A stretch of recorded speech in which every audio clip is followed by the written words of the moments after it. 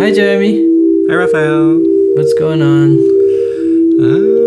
Yeah, lots is going on. Too much. Too many things. I just got back from a beautiful vacation in South Carolina. Do you feel guilty? About vacationing? Yeah. No, it felt great. I went swimming in the ocean. I mean, the thing is, with this vacation in particular, it took a day to get there and a day to get back. So I really only had like 2 days off. So it didn't feel that indulgent. And in those 2 days, I also had to get a presentation. That's been a big surprise to me.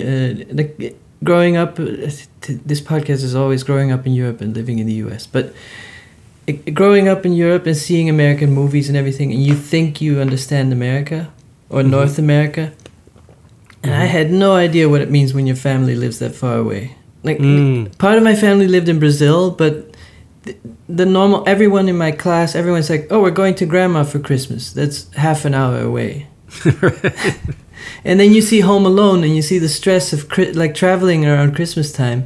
Yeah. And you just think they just made it crazy for the movie. It's like, no, that's everyday life. Like, people have to go to grandma for Christmas. And when you have to travel with a family of 5, it's very chaotic. And Yeah, it's a big country. I mean, and particularly South Carolina, I know this is not a political podcast, but that is definitely one of the most political places in America you can visit, historically speaking, because that's where the Civil War started, right? So it was very interesting. I like that the U.S. always, every spot has a tagline like, oh, we have the world's biggest sequoia. Oh, we have the highest murder rate. Oh, Civil War. Oh, we invented racism. Anyways. Oh, we do really good donuts.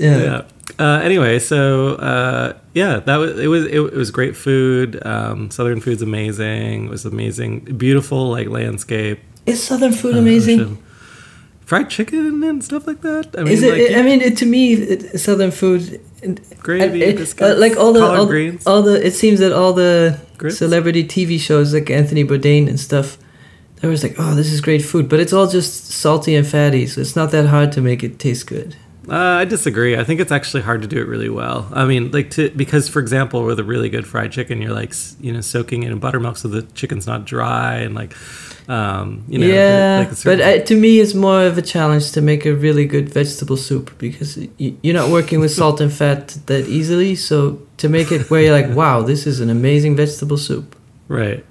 Well, I think what's amazing about some of the Southern food is you're right. There's a lot of fat and salt, but somehow it doesn't feel heavy. Sometimes it'll feel light. Here's something that's a remark that doesn't sound so nice, and sorry to say it, but I never see the obese people in the U.S. wherever I travel. Do you ever? There's definitely people like that kind of the people of Walmart blog and things like that, like the people who go around in wheelchairs because they're that big. And I never see them. Well, you're in New York. Yeah, but I went to different parts. I've been in Colorado and Arizona, and I've been in Ohio. And then maybe it's just the places I go to. I don't know. But maybe it's just that, way... But really, to me... That's a television image. What I mean is, to me, Americans are skinnier than Dutch people. Oh, yeah, right. Yeah, I think the image of the stereotypes of Americans are almost always incorrect. So, what I maybe mean is that if you watch the news or read the newspapers and look at the data, you get really depressed. Mm-hmm. But daily life is quite different. So you're like, oh, 2/3 of Americans are overweight and 1/3 is obese, and I never see them. Yeah, I don't know. I also there's a lot of people in jail and I don't see them either, so I understand I'm in a bubble. But it's the one thing I really don't judge people on. I mean, certainly, there are a lot of things I don't judge them on, but I definitely don't judge people for their bodies. No. That's not what I'm saying. And I don't want to... No, I know you're not saying that, but I very rarely even consider it. But but what I mean is that there's all types of crises. But they're just shielded. They're completely invisible. Like you don't visit impoverished primary schools or things like that. If you watched Jamie Oliver's Food Revolution, you'd think America's on the brink of everyone dying. Yeah, that's exactly what I mean. Because even at the Cleveland airport and where you would think that's Ohio and there's a lot of people, I didn't see anyone obese. And really, if you're in Germany or the Netherlands, I think people are heavier. So I think those that, people who are unhealthy generally are either, not out as much. But anyway, what's today's? I feel like this is like one of those hard conversations. But what is today's topic? Like, what's on your mind? How's stuff in New York? I just have a small observation that I thought we could elaborate on. So spend an hour on your small observation, like it's like a Seinfeld episode. Yeah, well, the observation is that a lot of people are talking about the 4 mega galleries or the big galleries, and the small galleries do okay because they don't have a high cost of operations, and the large galleries do okay because rich people are conservative, so they just buy predictable stuff. And the mid-tier galleries are suffering. They do all the R&D, and the big galleries scoop up the success stories and etc. There's been a lot of writing about this too. Yeah, right? And it seems that the exact same pattern is in filmmaking. That Marvel and Disney bought Marvel, and what else? Pixar. It probably the same company. I don't know. And they own like 90% of movie tickets. Yep. Or something like that. Like ridiculous. The top movie in America right now is Avengers Infinity War. Yeah. And so it feels very similar, Hauser and Wirth or Marvel. And like you just have a roster of superheroes and you just constantly repeat it. But, is this any different than any other time in history? So this is the eye-opener for me. That I got Movie Pass, and even before that, because of Metrograph, I started before that, I was really sick of movies. I thought I thought you were going to the movies like every day because there's but like maybe 2 years ago, I was like, I'm sick of movies. I was always on planes, and you would see Avengers Part 45 and then Avengers Part 46, and my God, the movies are so boring. Even if I'm in an airplane, I would rather just stare at my shoes than look at this movie. It's that boring. And these movies are made for kids, so they really, And so I was sick of movies, but then I started going to movie theaters with the curated program. And the problem for me was that modern indie movies are too obscure and I don't know, they just didn't appeal to me. There's not a lot of humor and not a lot of weirdness. And then I started seeing old movies again, and you're thinking, wow, it was possible to make interesting movies. So one key movie that I saw was Zabriskie Point, I think by Antonioni. And then last week I saw Sorcerer by William Friedkin. And that was kind of an interesting background story. So Sorcerer is it's a movie about 4 people who, by chance of luck, they do the wrong thing and they fled to South America, and then they're destitute, they don't have any money, and they have to transport explosives. And if the truck makes the wrong move, they explode. Oh, yeah, I know that film. So it's a super stressful movie, and it's shot in South America, but very gritty, realistic, so you're very stressed all the time. I think it's based on a book as well. Yeah, Wages of Fear, the novel. It was a movie, there was a movie made before it, but then... Anyway, the director was the director of The Exorcist and The French Connection, and he won an Oscar, so he was very popular, and they offered him to direct Star Wars. George Lucas didn't want to direct it himself. So he was the cool guy in Hollywood at the time. And he said, no, I've always wanted to film Wages of Fear, so I'm going to put everything I have into it. And it was one of those nightmare production black holes where it just kept accident after accident, and the terrain in South America in the jungle was so difficult, it was so expensive to shoot. And the movie flopped at the box office. It's kind of a difficult movie to explain. Like, when you see the trailer, you still don't really understand what it's about. It's not one of those things where it's like, it's Uber for dogs. It's not like easy. And Star Wars happened, and that was kind of the end of the auteur era of filmmaking, where the director was also the writer, and it had a tone of voice. And then it moved to the blockbuster era, which arguably has only just begun. So the blockbuster era started then, and we're now at a point where blockbusters, what you remember are the names of the characters. You don't know who the director is, and you young people might not even know the name of the actors. It used to be like, oh, Die Hard with Bruce Willis.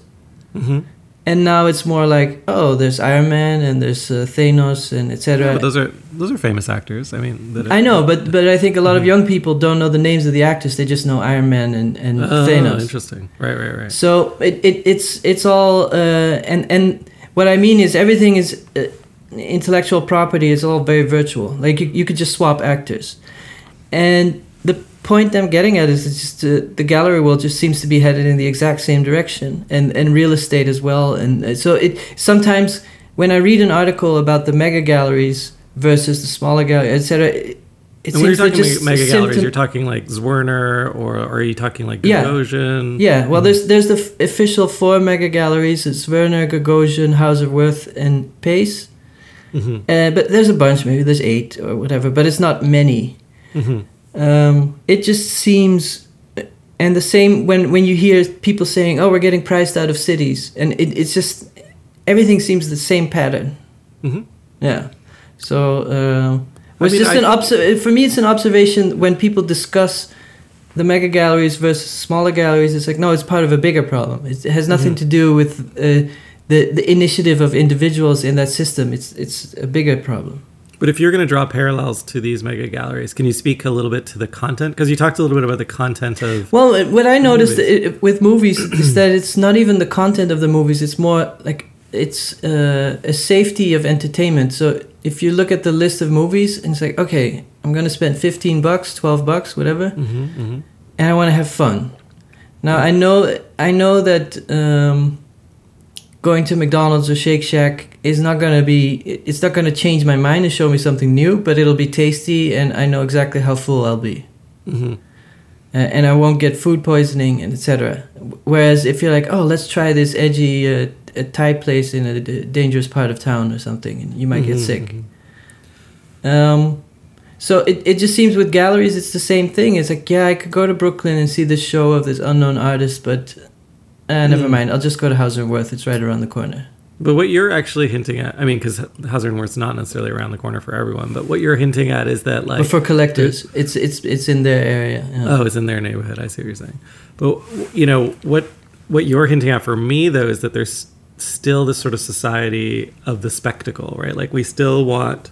I feel like it's only just begun. It's not still. It's like it's just getting started. Whenever people say late capitalism, just you wait. This is early in the late era. Yeah.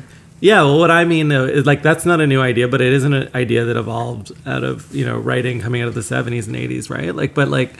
And sooner. But as I guess mass media started to evolve, people started to write about this idea of a collective experience, right? Where you might have previously had an individual experience, an intimate experience, even for music, right? Like to listen to music. I don't see the same pattern in music, though. I feel like music is distributed so easily that it's very easy to take a risk and listen to a weird song.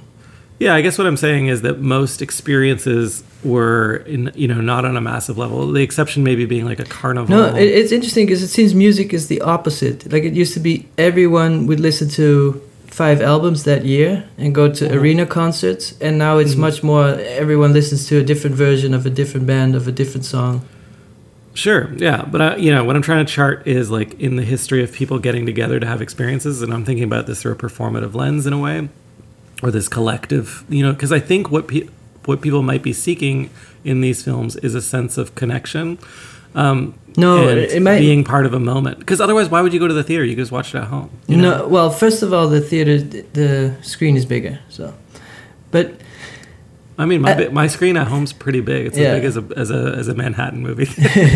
But to me, it seems the reason people go to safe choices of movies and buy safe choices of art that they have a guarantee of return on investment. Mm-hmm. The real reason is economic uncertainty. I was thinking about it, and I know these cultural theory analysis is often you could argue either way, but it seems to me with this economic uncertainty, I think it's safe to say that our generation, I don't know if we're more poor than the previous generation, but our economics are more unpredictable. Like it feels like it could shift any moment. It's like, oh, I have a job now, but it could be gone tomorrow. Mm-hmm. And so I think when you live a life where you're not sure, it's like, should we have kids? I don't know if we can afford it. Like that feeling, then you don't want to go to the movie theater and be challenged. Mm-hmm. I mean, I hear what you're saying. Like you had a stressful day. Not a stressful day, like a stressful just life. Yeah, like just uncertainty. Like, I mean, I've definitely heard that, and especially as as my parents got older, like I'd be like, let's watch a movie, and this isn't even in a theater, and it would be like, well, as long as it's not stressful.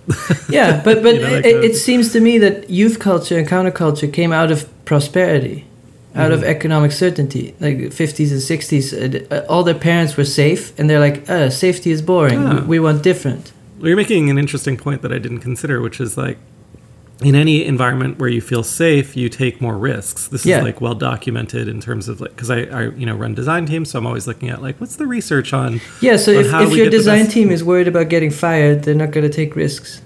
That's right. Yeah. But you're right in terms of the studios as well. They're not going to take risks. But then I have the quintessential example. I've mentioned this on the podcast many times, that one of the the top producers in Hollywood is this guy Jason Blum.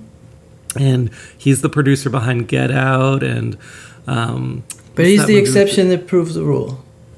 Yeah, well, it's just that he has all of these hits, and the way his philosophy is to basically produce as many films as possible for as little money as possible, and he's betting on the chance that one of them will pay out. The opposite, actually, of what you're talking about. I know exactly what you mean, but it seems that before the blockbuster era, or 30 years before, also the Hollywood studios controlled everything, and young people were getting bored. It's like, we don't want to see another musical with a happy ending, and that's when stuff like Easy Rider came up, because the studios were like, well, people are not going to the movies anymore. So I feel like there will be another time of more economic certainty, and then the young kids will be like, I don't want to go to Star Wars Part 67. I think though that I don't want to see the another prequel of Han Solo's puberty. But then we also just had Black Panther, which actually was a very interesting movie. I don't know if you had a chance to go see it. I saw it. That was the one where I was like, I'm not going to any Marvel movies anymore. These are so boring. What I thought, I mean, I think that a lot of the superhero movies are doing now that's interesting. If I can just like play. No. To me, that's the crazy thing, is that you've gotten so used to bad movies that if they're slightly better, you're like, wow, there is hope. Well, what they're trying to do is, I think they're recognizing exactly what you're talking about. That they're now that they are recognizing that they're almost like the defining genre of cinema at this moment in popular culture. And by box office results, they are the definition of film going. And therefore, it's interesting to see how they also are now trying to embed social responsibility into their narrative. Yeah, I understand that statistically that movie, but from a filmmaking standpoint, it's not a movie that surprises you, where the narrative is like, oh, what happened? I didn't see that one coming. It's formulaic in its composition, but yeah, so it's almost like McDonald's serving soul food and saying like, see, we also have a responsibility.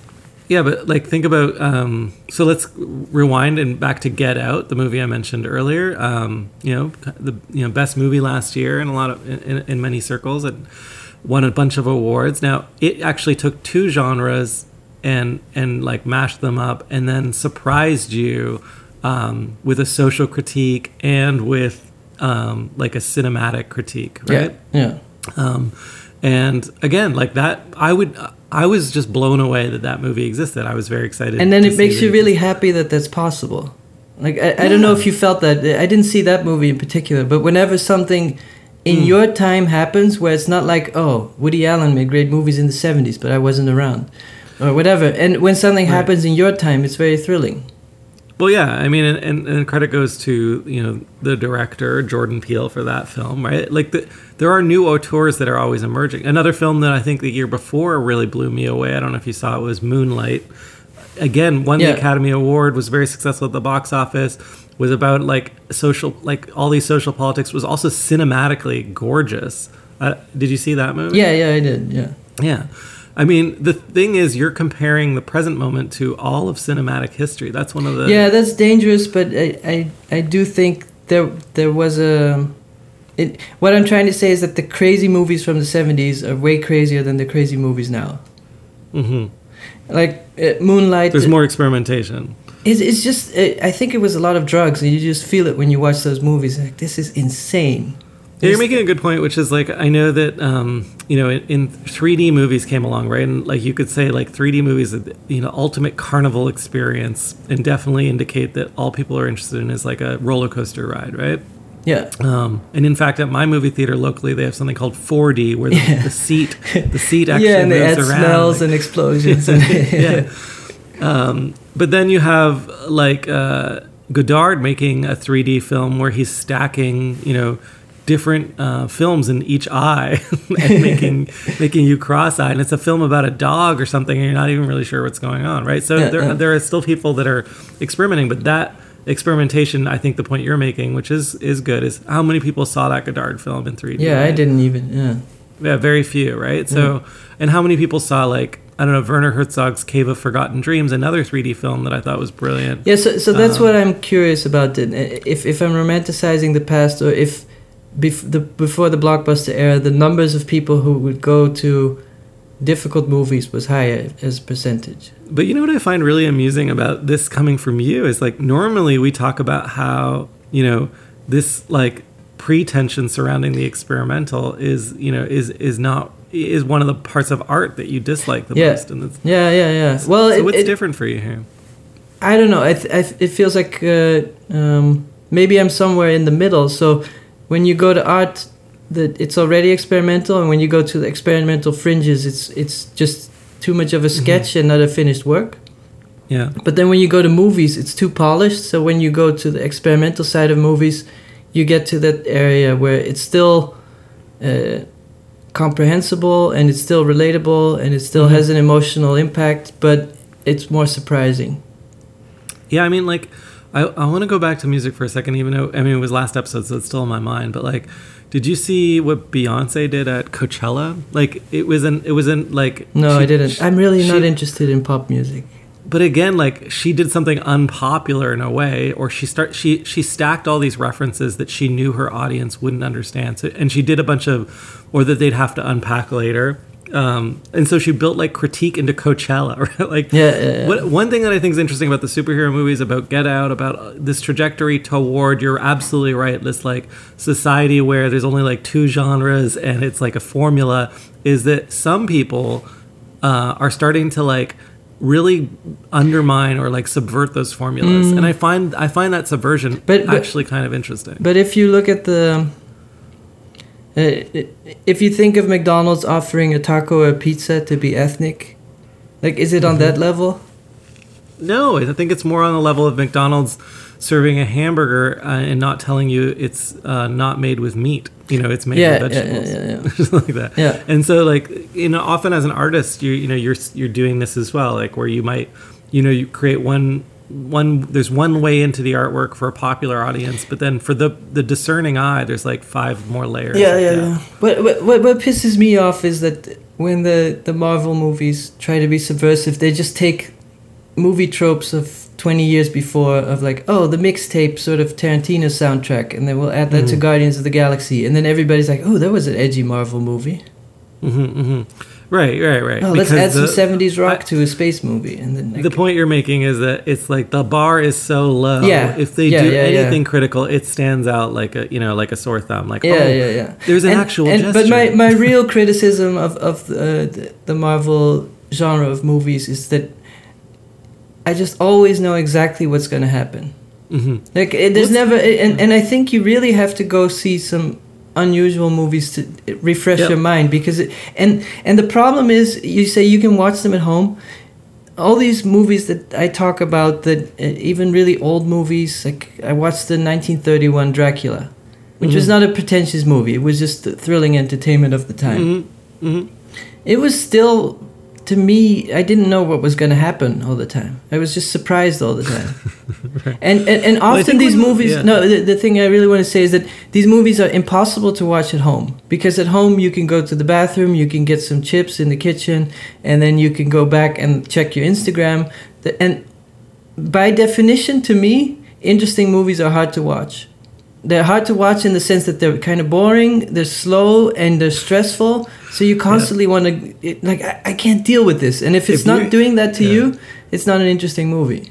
I have a wake-up call for you. It's called video art. It like exists in the gallery. Yeah, I like, always thought video art is like, why would you go to video art if you can make movies? Like, video art feels like a cop-out, but no disrespect, you're the exception, of course. But well, I know, but in the video art world, I mean, I've spent my life immersed in that world, and then eventually got sick of it. But because nearly everything you watch is designed intentionally to challenge, and that's been true from the very beginning. It was always about challenging to test the limits of mass viewing. media.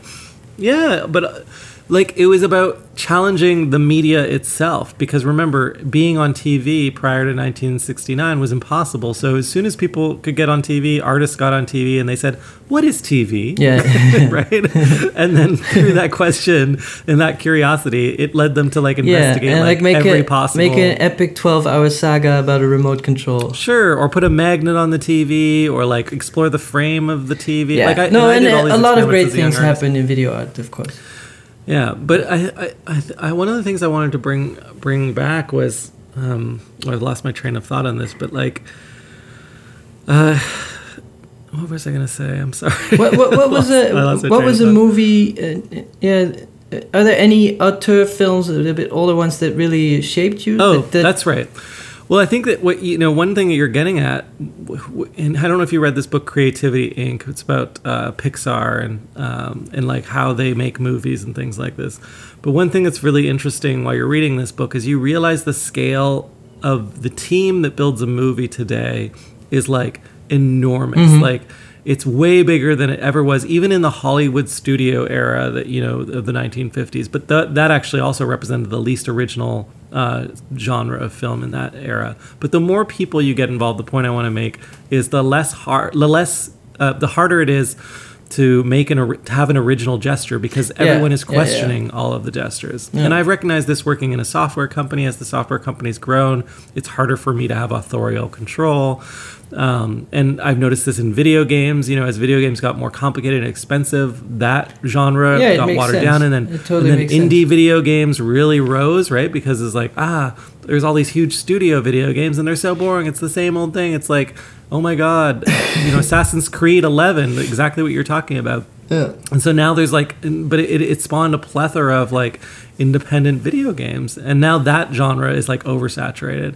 I have a feeling in cinema where there's probably a new underground that we're maybe not aware of yet, that's emerging, that will counter. Yeah, I always thought that the internet would make a small independent film would blossom, but so far I haven't. Well, I'll tell you when it did blossom, like before the internet, just before the internet took off, when movies were at their sort of, in a similar place to where they are now. They were heading in this direction. The film festivals and underground film festivals in America exploded. Because I was showing in those film festivals as a video artist. I was showing like at least once a week in festivals all over the country. There were all these little micro cinemas in every city. New York Underground Film Festival was one of the best. The oldest festival, of course, in Ann Arbor, Michigan.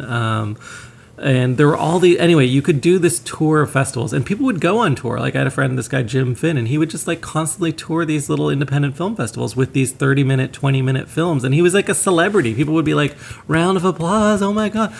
Corey Archangel and I were in a screening together at the New York Underground Film Festival. And Corey's piece was like called Sans Simon. And it was just a clip of Simon and Garfunkel where he put his hand over the projector to block Simon, to block Paul Simon out.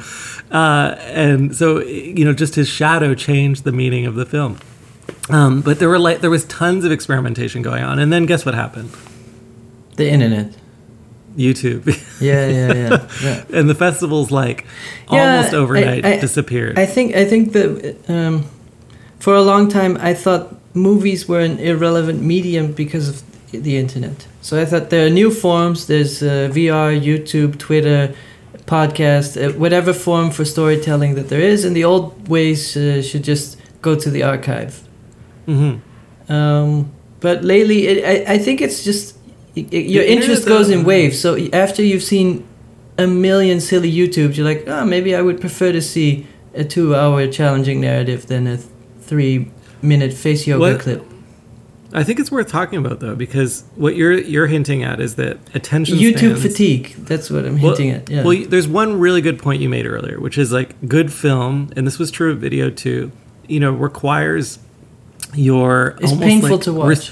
Restrained attention. That is to say, for you to not watch should take some friction. It's really like Clockwork Orange, where you have to sit down and they have to put a mask on you and eye drops and just keep your eyes open. Yeah. But on the internet is designed as an interface actually to allow you to multitask and skip around and hyperlink, right? And so that process, doesn't make sense in terms of and that process just restraint. Seems antithetical to long, quiet movies. And so you could say, embrace the time you live in and don't try to pretend that it's 1950.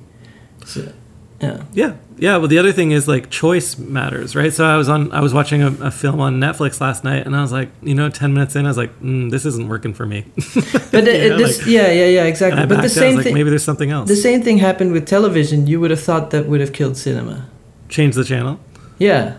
But how many good movies come out of television, right? Yeah, well, now people argue that it's a golden age of TV shows, but I don't know how many TV shows are actually interesting. I mean, Westworld just started again, which is the show everyone would be watching right now.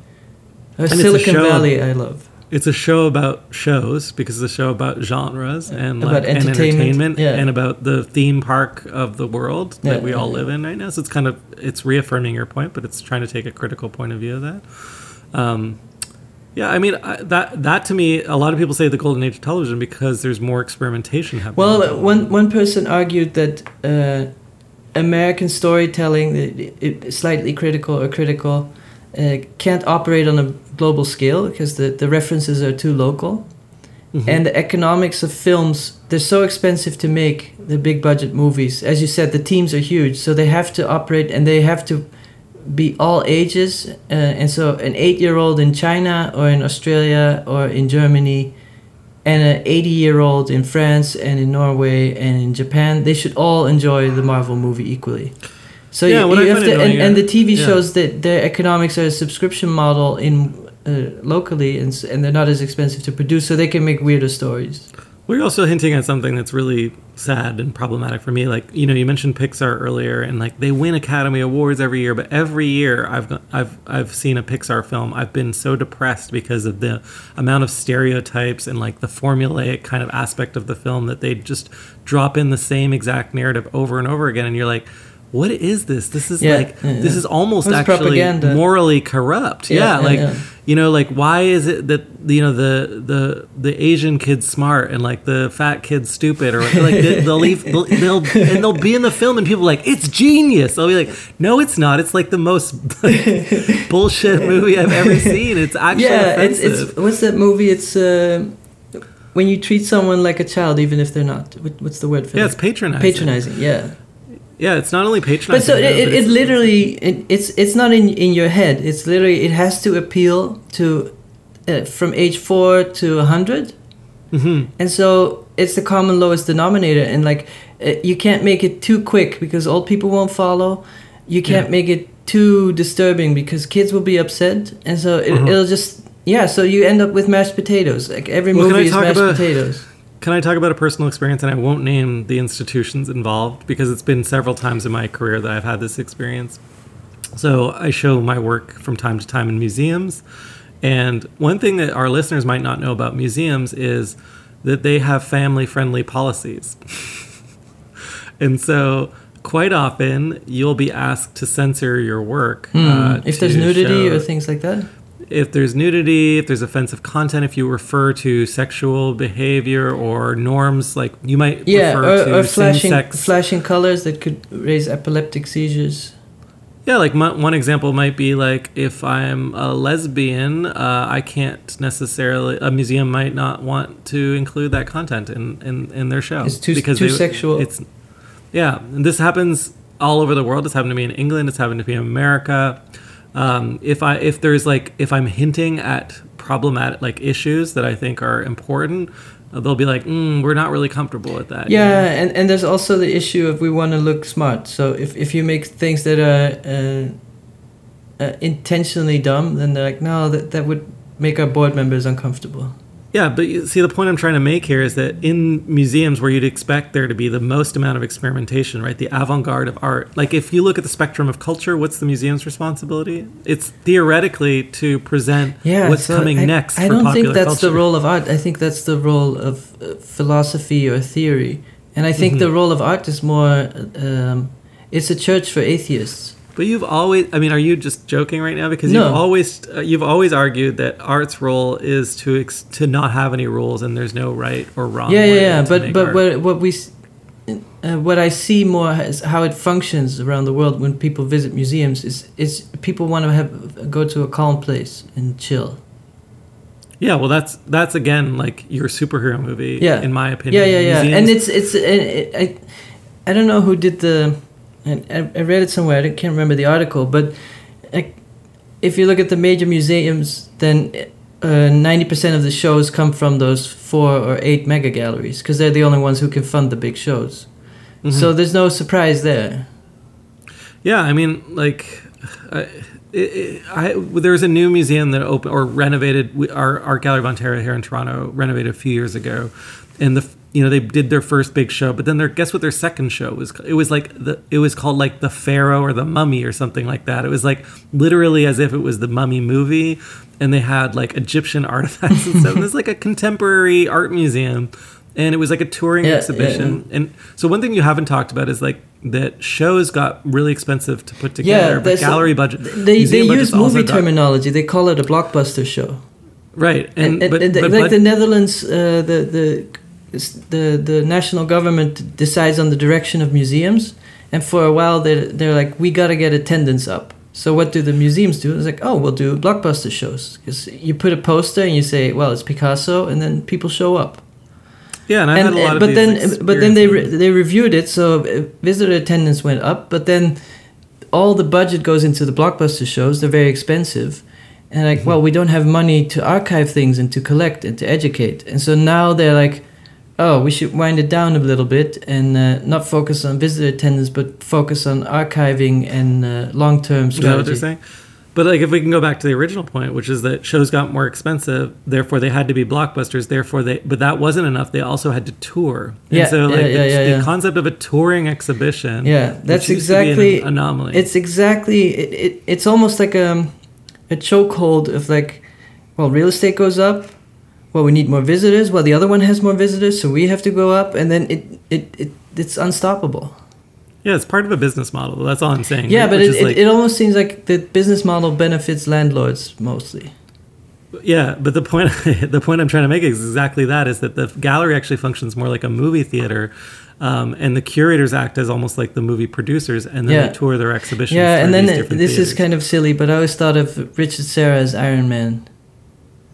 Why? Just because of the iron? Yeah, if you have to think of what's his superpower, he just does everything, and like especially when have you seen his early works when he used to throw molten on the wall? And then Marina Abramovich is some kind of superhero who can stare for a very long time, and so you could see every she has artist. Crystals. Yeah, you can see every artist that you could see them as powers. an X-Men or as a Marvel character. Yeah. I mean, there are fewer and fewer of these. I mean, I guess there's always been a very few artists that reach that level of, like you're saying earlier, like of celebrity status. Yeah, like, and also one-liner status where you can just summarize a body of work and be like, okay, that's what they do. Yeah, like who are the Bruce Willises of art, right? Yeah. But you were saying earlier that you don't think people remember Hollywood stars anymore. I kind of disagree. I think you're just getting older. No, but I think if you ask 15-year-olds that saw the Avengers movie and they're like, which actor played Thanos? They don't know. So would they know who Jeff Koons was, like a 15-year-old art kid or something like that? Yeah, I don't know. This is all guesswork. Or they'd be like, oh, it's the person who does shiny dogs. No, I definitely think that my dad was talking about Jeff Koons because he always goes to this region of Spain and it's close to the museum that has the giant flower puppy. And he would speak to people in a bakery, and they're like, "Oh, what do you do?" And my dad's like, "Well, no, I'm an art teacher." "Oh, art, yeah, we love the big flower puppy." They don't know the Right, name. right. They just know the image. I think there are many instances in art history where, especially with public works, where people know the work and they don't know the artist. Hmm. I mean, this weekend in South Carolina, I was staying with some really dear friends and family, and I was talking to them about what I was doing. They were this one guy who was raised by an artist who was studied with Picasso, and so she was like a famous painter.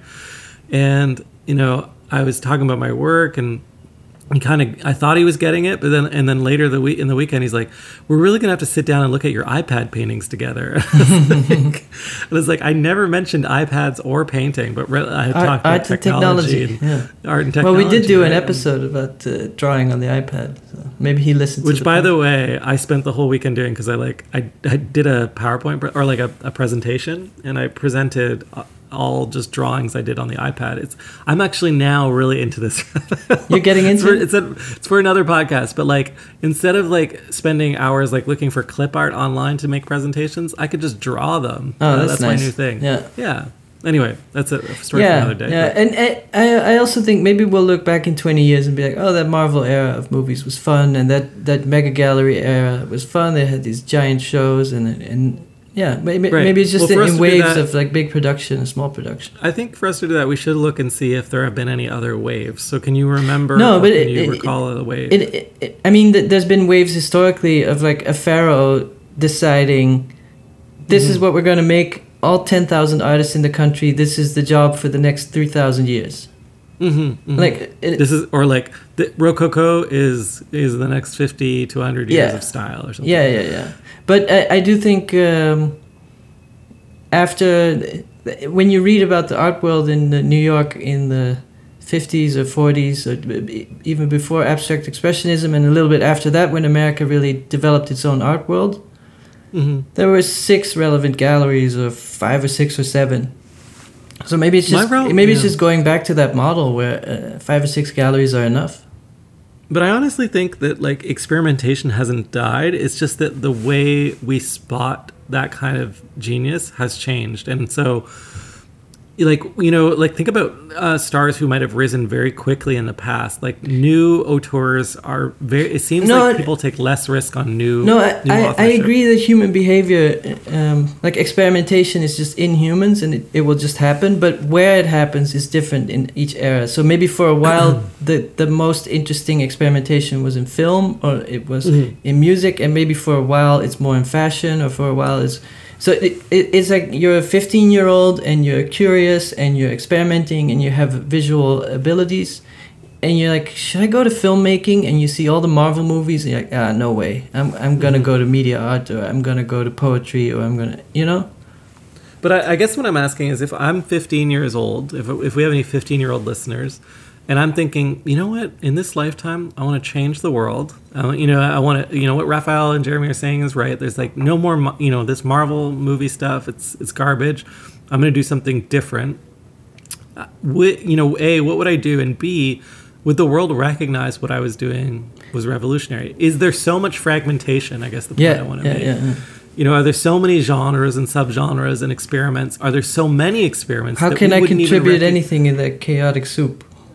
Exactly. Like within the tornado, it's hard to find anything of meaning. I often argued on the internet, it doesn't matter whether it's a beheading or a cat video. It all has equal value. Well, right? Definitely. Shocking content is just not relevant since Trump. Like, how can you shock? Yeah, and I remember when I first finished school at Syracuse in 2006, I came out and I started doing TV commercials, and viral videos were a thing. And I directed a few virals. I think I've talked about this on the podcast before. And at that time, it was just enough to do something weird to stand out on the internet. It was already something if you were an artist and you were able to upload a video. Yeah, well, let me tell you, the top video on the internet that year was actually an advertisement, or was one of the top videos, of a gorilla playing drums and, what's that song? I can hear it coming in the love. Oh, yeah. Anyway, and it was a Cadbury commercial, right? So it's like that was enough, right? Like that's all you needed to do. I mean, can you name, like there are probably been so many, there are memes that come out on, and they live and die on a weekly basis. Oh yeah, and less than that, yeah. I also think though there are some really hopeful changes that are happening around, culture and social revolution. And those things seem to be catching steam. Like, so there's experimentation around identity that we're maybe not talking about or recognizing. And it's starting to emerge in films. Like the Today opening, I just saw that there's a new film opening called Revenge. I don't know if it's going to be good or not, but it's interesting that it exists. Yeah, and I think it's always, since films are such a team effort, they're always going to be a little bit behind the times, but then they summarize it in a way that makes it very powerful. This film is like just... The film actually, in the trailer, it's a movie about women taking revenge. In the trailer, it has like comments on YouTube that men made about women, like misogynist comments, and then the trailer is just women like shooting men in the face. That sounds like a good movie for Jeremy. I'm really excited. I think what's interesting is that the trailer itself referred to YouTube. Has it just been a strategy to meet girls for you? Well, what is interesting in this case, it's a strategy for making money, right? But what I want to talk about is the circularity of it, referring back to YouTube, right? Like that media is consumed on a mass cultural scale now, and therefore, yes, it's hard to move, but once it gets moving, it's kind of crazy where it goes, and it's interesting, right? For 100 years, right? You might not have made any progress on. There was some progress on feminism, obviously, in the 1960s and 70s, but in the last 5 years especially, not to make this all about feminism because there are other movements too, like Black Lives Matter and stuff, there's been huge momentum shifts politically because of the internet and media. It's also something I never realized until I was in the US, that, I always liked cowboy movies, and to me it's just fun seeing a cowboy riding around in the desert and being a bad guy and a good guy and a bad guy and shooting, but it's just entertainment. And I didn't realize those movies are political manifestos for gun ownership and the myth of the lone hero and the corrupt government and freedom. And even Rambo, I didn't know that was a political manifesto. You're just watching it and you're like, oh, this is Rambo, this is ridiculous, look at his muscles, he's a crazy guy. And then you're like, oh, there's actually half the country really believes that movie is like the way the world should be. Like the cops don't do anything, the justice system is corrupt, so we should just shoot people in the face. And well, I think, and but that's one thing I really never realized that was intended to get votes. Well, and also you were 12 years old. But the other thing I think is interesting is movies are really what we, in software we have leading and lagging indicators in terms of how we measure success. And lagging indicators sometimes take a really long time, but they're the thing that really moves culture. Moves the psyche. That moves behavior, moves psyche, yeah. The leading indicators are evidence that we might be heading in the right direction. But is leading, it's like box office sales. Well, I'm saying, actually, I think that movies represent, at least culturally speaking, a lagging indicator. So, because of all the risk that we talked about, the costs and everything, by the time an interesting idea hits the movies, it's a mainstream idea, or it better be, because they're going to lose money otherwise, right? And so there's this, it's really interesting to see what the top films are, because they represent probably culturally exactly where we are right now as a larger body. And I do think historically there are moments where the movie system is not part of the youth culture, and then the youth just gets bored and doesn't go to movies anymore. Yeah, of course. But I mean, a couple of years ago, my favorite movie of all time, was remade as the new Mad Max was incredible, right? It was and that was a remake of a 1980s series of films that I remembered when I was a kid, right? It was I mean, it wasn't a remake; it was actually a continuation of that. Well, it felt like the movie he always wanted to make, and he didn't have the budget, so now they, But the idea still held up. It was good. Yeah. So, I don't know. What's funny to me, and I'm always more interested in aesthetics than political views. And I think your balance is more on political views. But maybe the next episode we can do about street art, because I'm interested in this guy, JR, where clearly it's not my thing, but I don't have any arguments to get why it's bad, because it's so, and even for you, it's he's showing the plight of people who have a hard life. Right. So it sounds like something you would love. Well, we should read an ad, and then I want to come back and I want to talk about how Netflix is thinking of opening movie theaters. Oh yeah. Let's do the ad. Okay. So this ad, we're going to are try and do we this gonna ad. let's do one sentence at a time. We swap. Yeah. Okay. Okay, like to punctuation? Yeah. Because I don't know what a sentence Yeah. is here. Okay. Here we go. We're going to try this ad. Shall I get going? Sure. All right, I'm going to do it. 안녕. 난영케야. 지금 한국에 있는 사람들은 모두 하대원 일로 멈추고 인수하다감에 접속하죠. 여기 보면 돋보기 있지? 구글 누른 도움 ENARGETIC 밑줄게 눌러줘.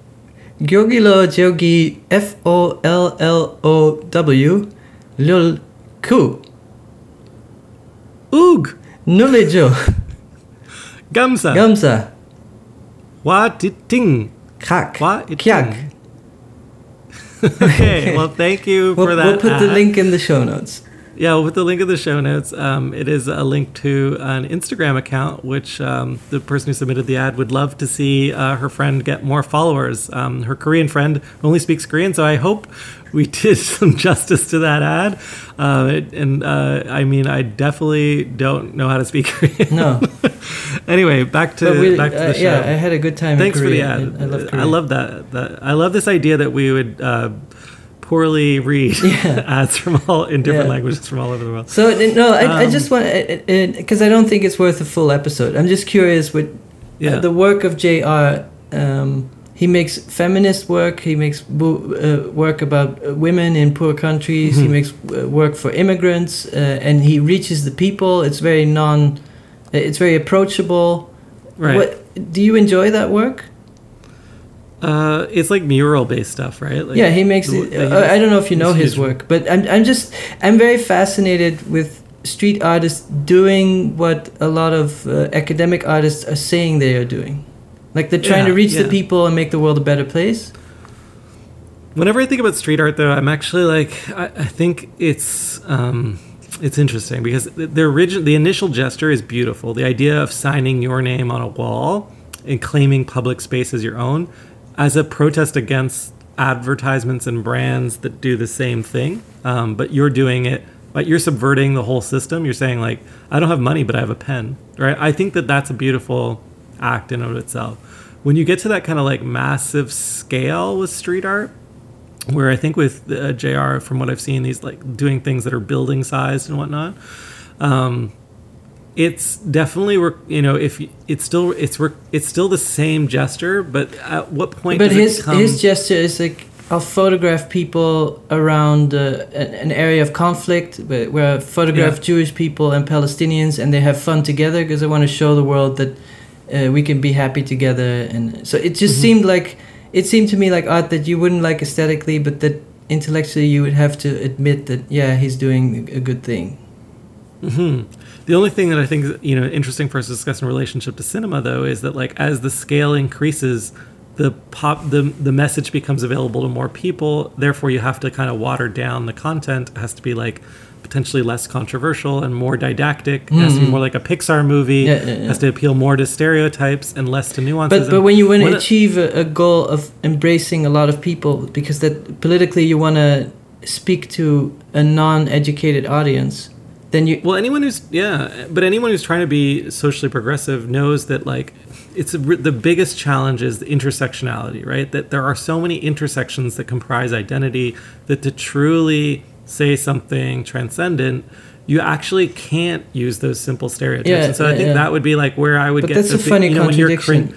When you're cringing, it's because it's like, it's actually a lot more complicated than this. And it's kind of offensive that you boiled it down to the simplicity. But it's like that War is Over project of Yoko Ono and John Lennon. And they did have to simplify the message to reach a lot of people.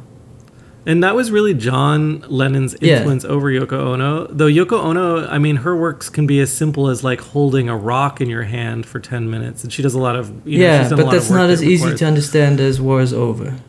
I know, it's funny because I went with my team, my design team, to go see a Yoko Ono show, and she had that riverbed piece where you just pick a rock up from the riverbed and you hold it in your hand, and they're like, what is this? And I was like, I was really into it. I was like, look, you pick the rock up and you meditate. Like, why would I do that? It's like, because. Yeah, but I think this is an interesting summary of what we're talking about with movies. It's like, if you want to reach a global audience, but you still want to do something surprising. Yeah. Well, I'll tell you this. I've started to experiment with art ideas in popular contexts. And so this week I was doing a workshop. It was on unconscious bias, but for a bunch of product managers. And I don't use that term in a derogatory sense, in that they're not involved in creating culture, right? They're involved in managing software teams. They're solving practical issues all day. Yeah, exactly. And so but midway through the talk, I brought in John Cage, and he's 4 minutes and 33 seconds. And I was like, okay, we're going to perform this work together. But I do this every once in a while, and I perform it at a laptop. And, so for 4 minutes and 33 seconds, we sat there in silence, observing each other, listening to the environment. They all went along for the ride. And at the end of it, I would say half of the people, because I asked for observations, were actually blown away by this experience. But then there were also a couple people who were like, what were we supposed to be doing? And I find that very interesting, or that at least normally I'm addressing an art audience. So when you take art out of an art audience context, that piece has existed for 40, 50 years. And it was really a genius piece. And there were a couple people in the room, one person in the room who had heard of it before because of some other experimental music stuff. And they're like, that's the power of John Cage. It's incredible, right? But other people who had just never even thought of the concept before were struggling. But I think, having people primed for the concept, if it's really amazing art, though, it should be able to almost jump over that, right? It could be both simple and transcendent, and maybe you don't understand it fully, but you start to understand that it's different, and there's something there. There's a high contrast level. Yeah. I think the same thing can happen in cinema. It's beautiful if you can walk that bridge between the difficult and the popular. Exactly. That's it. And I think that's what we talk about in this podcast more often than not, is doing that is kind of. Well, there's a suspicion from the art world that if it's popular, it's not difficult. Mm-hmm. Yeah, you're absolutely right. Yeah, if it's funny, for example, we've talked about in the past, then it's not serious. Yeah, but maybe that's also what I'm saying, is that it's so expected in the art world that whatever you do is really serious, that you're not challenging anything by being serious. Well, I think it's what we could replace that with, if it looks obvious, people aren't interested. Yeah. Right. But if it's not obvious enough, then people don't understand. And so that ends up being the primal tension that artists and culture makers have to explore, I think, which is how do I make it not so obvious that people are bored like you, right? But how do I make it obvious enough that new people find it and can enter into the work? Yeah. Yeah, I should still see more movies. It's funny, I have the movie pass, and I could see any movie, and then I'll see a list of new and old ones, and I'll still kind of want a guarantee of not just entertainment, but then you see a classic movie, and that's probably going to be great. And then I see a list of new movies, and I'm like, should I see Rider?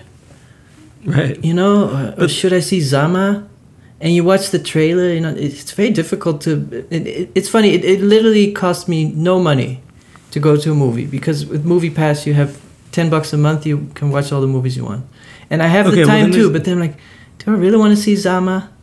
I don't know. It's funny how it works. I'm sure you heard Movie Pass is going bankrupt. Maybe there's a little bit of business. I know. I hope that it'll last a few more. Movie Pass is very quickly going bankrupt. And now you can only watch 4 movies. No, a month they backtracked. They went back. You get an iHeartRadio subscription or something like that. They backtracked on that, but then I read that they're running out of money this week, and that they might not last more than a couple more months. Yeah, it's too good to be true. And then and it reminds me, I once had it is in the Netherlands. There's always stuff in America that they think is impossible, and it exists in the Netherlands. So illegal weed and illegal prostitution and euthanasia, it all works.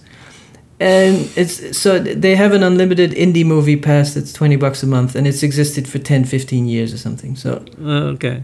I think in the US they think if someone doesn't make 15 private jets out of this, it's not possible. Right, if it's not wildly profitable for a small group of people. Yeah. Well, I also wanted to mention, like, on the same note, like, if you had a Netflix subscription, would you go to just see movies at the Netflix? But I haven't seen good Netflix movies. Well, you haven't, like, I tried to watch a Netflix original film last night. It was terrible. Yeah, exactly. So I'm not very impressed with Netflix lately. Like the stand-up specials, like they just start to get any comedian who's done 5 shows, and then so the level of content, I think, is going. Yeah, I'm not impressed with Netflix content. Well, they're only looking at buying some theaters in New York and Los Angeles, and it's probably more of a PR thing. It's probably a face tracking thing. And they just film the audience and see which scenes, and then they can cut them. It's like, oh, they didn't respond to that scene. But I did see a movie recently called Annihilation, and it went direct to Netflix. So the movie studios are starting to think about it? Annihilation. I thought was fantastic. Okay. Yeah, I have to watch it. It was from the same director as Ex Machina, which is also a really interesting film. Yeah. We haven't really talked about our favorite films in this episode. I don't know if we have time to. Well, I recommend these 2 movies, Sorcerer and Zabriskie Point. Okay. And I'll recommend Get Out, Moonlight, and Annihilation. Moonlight was one of those movies where I knew I had to watch it, but the theme is so depressing that you're like, do I really want to be depressed tonight? Maybe tomorrow. And you just it's like doing sit-ups, and you know you have to do them, but you're like, nah, not today. I don't feel so good. Yeah, Kristen always does that to me too, because we really want to watch. I wanted to watch The Florida Project the other day, and she's like, no, I don't. It's like it's going to be too heavy, and I'm just like, but I really enjoy that. I also really enjoy documentaries. I'm a little bit like you. I prefer discomfort during a film to comfort. Yeah. And so, I mean, I also really love stupid movies, but yeah. I don't know. Like, to me, the Marvel movies are just specifically annoying because they're not stupid like a good 80s action movie where they're ridiculous and they're like, right. They like you chop someone's head off and then say, "How's that for a headache?" And like those, whatever happened to that? How come Arnold Schwarzenegger's? Who's the new Arnold Schwarzenegger? I know. There's no one-liners anymore. No, I love those. Yeah. The one about bubblegum. I'm all out of bubblegum. Yeah, stuff. Can you imagine being like Roger Ebert, though, reviewing one of those films or something like that, like back in the 90s? No, but I often wonder, like, oh, am I missing the fun? And like, 20 years later, Fast and the Furious seems really funny, but right now I don't see the funny side of it. Oh, but a lot of people like actually consider Fast and the Furious to be like almost like a critical body of work. Have you? I don't know if you. Oh, I haven't. I didn't catch that one. No. Okay, that's like for another episode. But like, and we didn't even get into like all of what's happened in fan fiction. Oh yeah, like, and what's happened in CGI, because of course CGI's totally changed filmmaking. I don't know if I said that before, but Francis Ford Coppola said that because of CGI, films went from a photographic medium to a painterly medium. So that's something to think about. Yeah, that's really fascinating. Yeah. Okay. Well, maybe we leave that off because we'll do a whole episode on CGI. It feels like when we reach 100 episodes, we can just start over on all the topics because we're barely scratching the surface on each topic. Yeah, I mean, the problem, one of the things I don't think we knew we were going to do when we started this podcast is talk about everything in the world. So it's a long list of things. And we continue to get great suggestions from our audience, which we always try and work into the show. Which we don't. Which I think we have 3 requested topics and we haven't touched any of them. I try and weave them into the discussion. Okay. That's what I'm trying to do. I like it because it like piques my curiosity. Like, I wonder why they want to. Someone requested the topic of documentation, subcultures, and intention. So those 3. And the documentation suggestion is fantastic. I have a whole lecture on that topic, and I definitely. Okay, so maybe next week. Sure. Cliffhanger. CGI and documentation or something like that.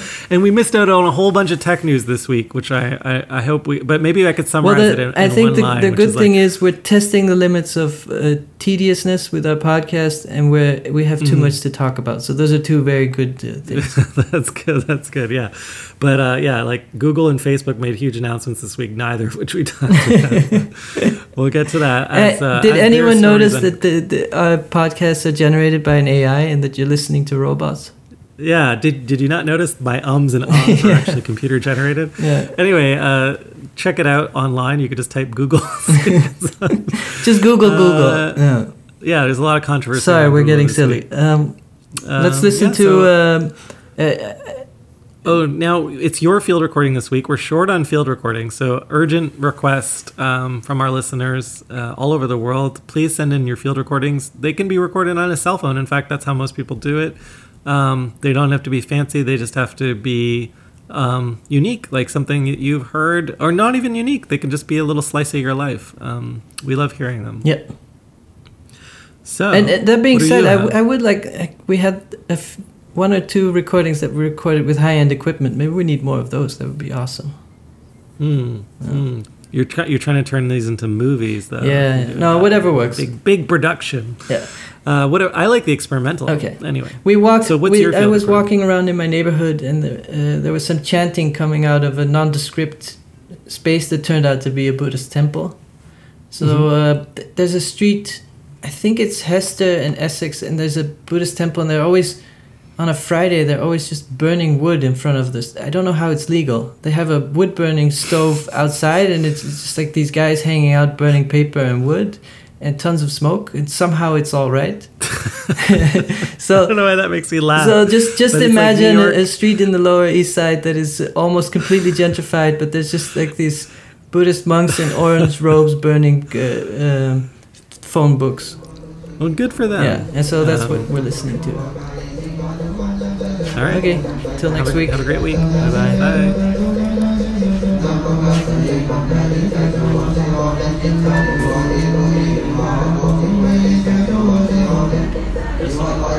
Hãy subscribe cho kênh Ghiền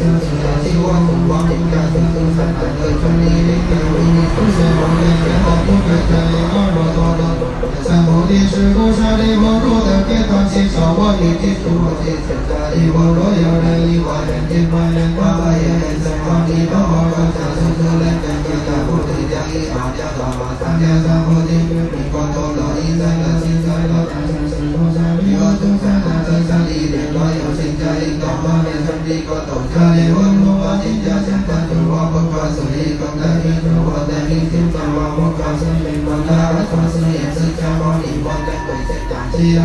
lỡ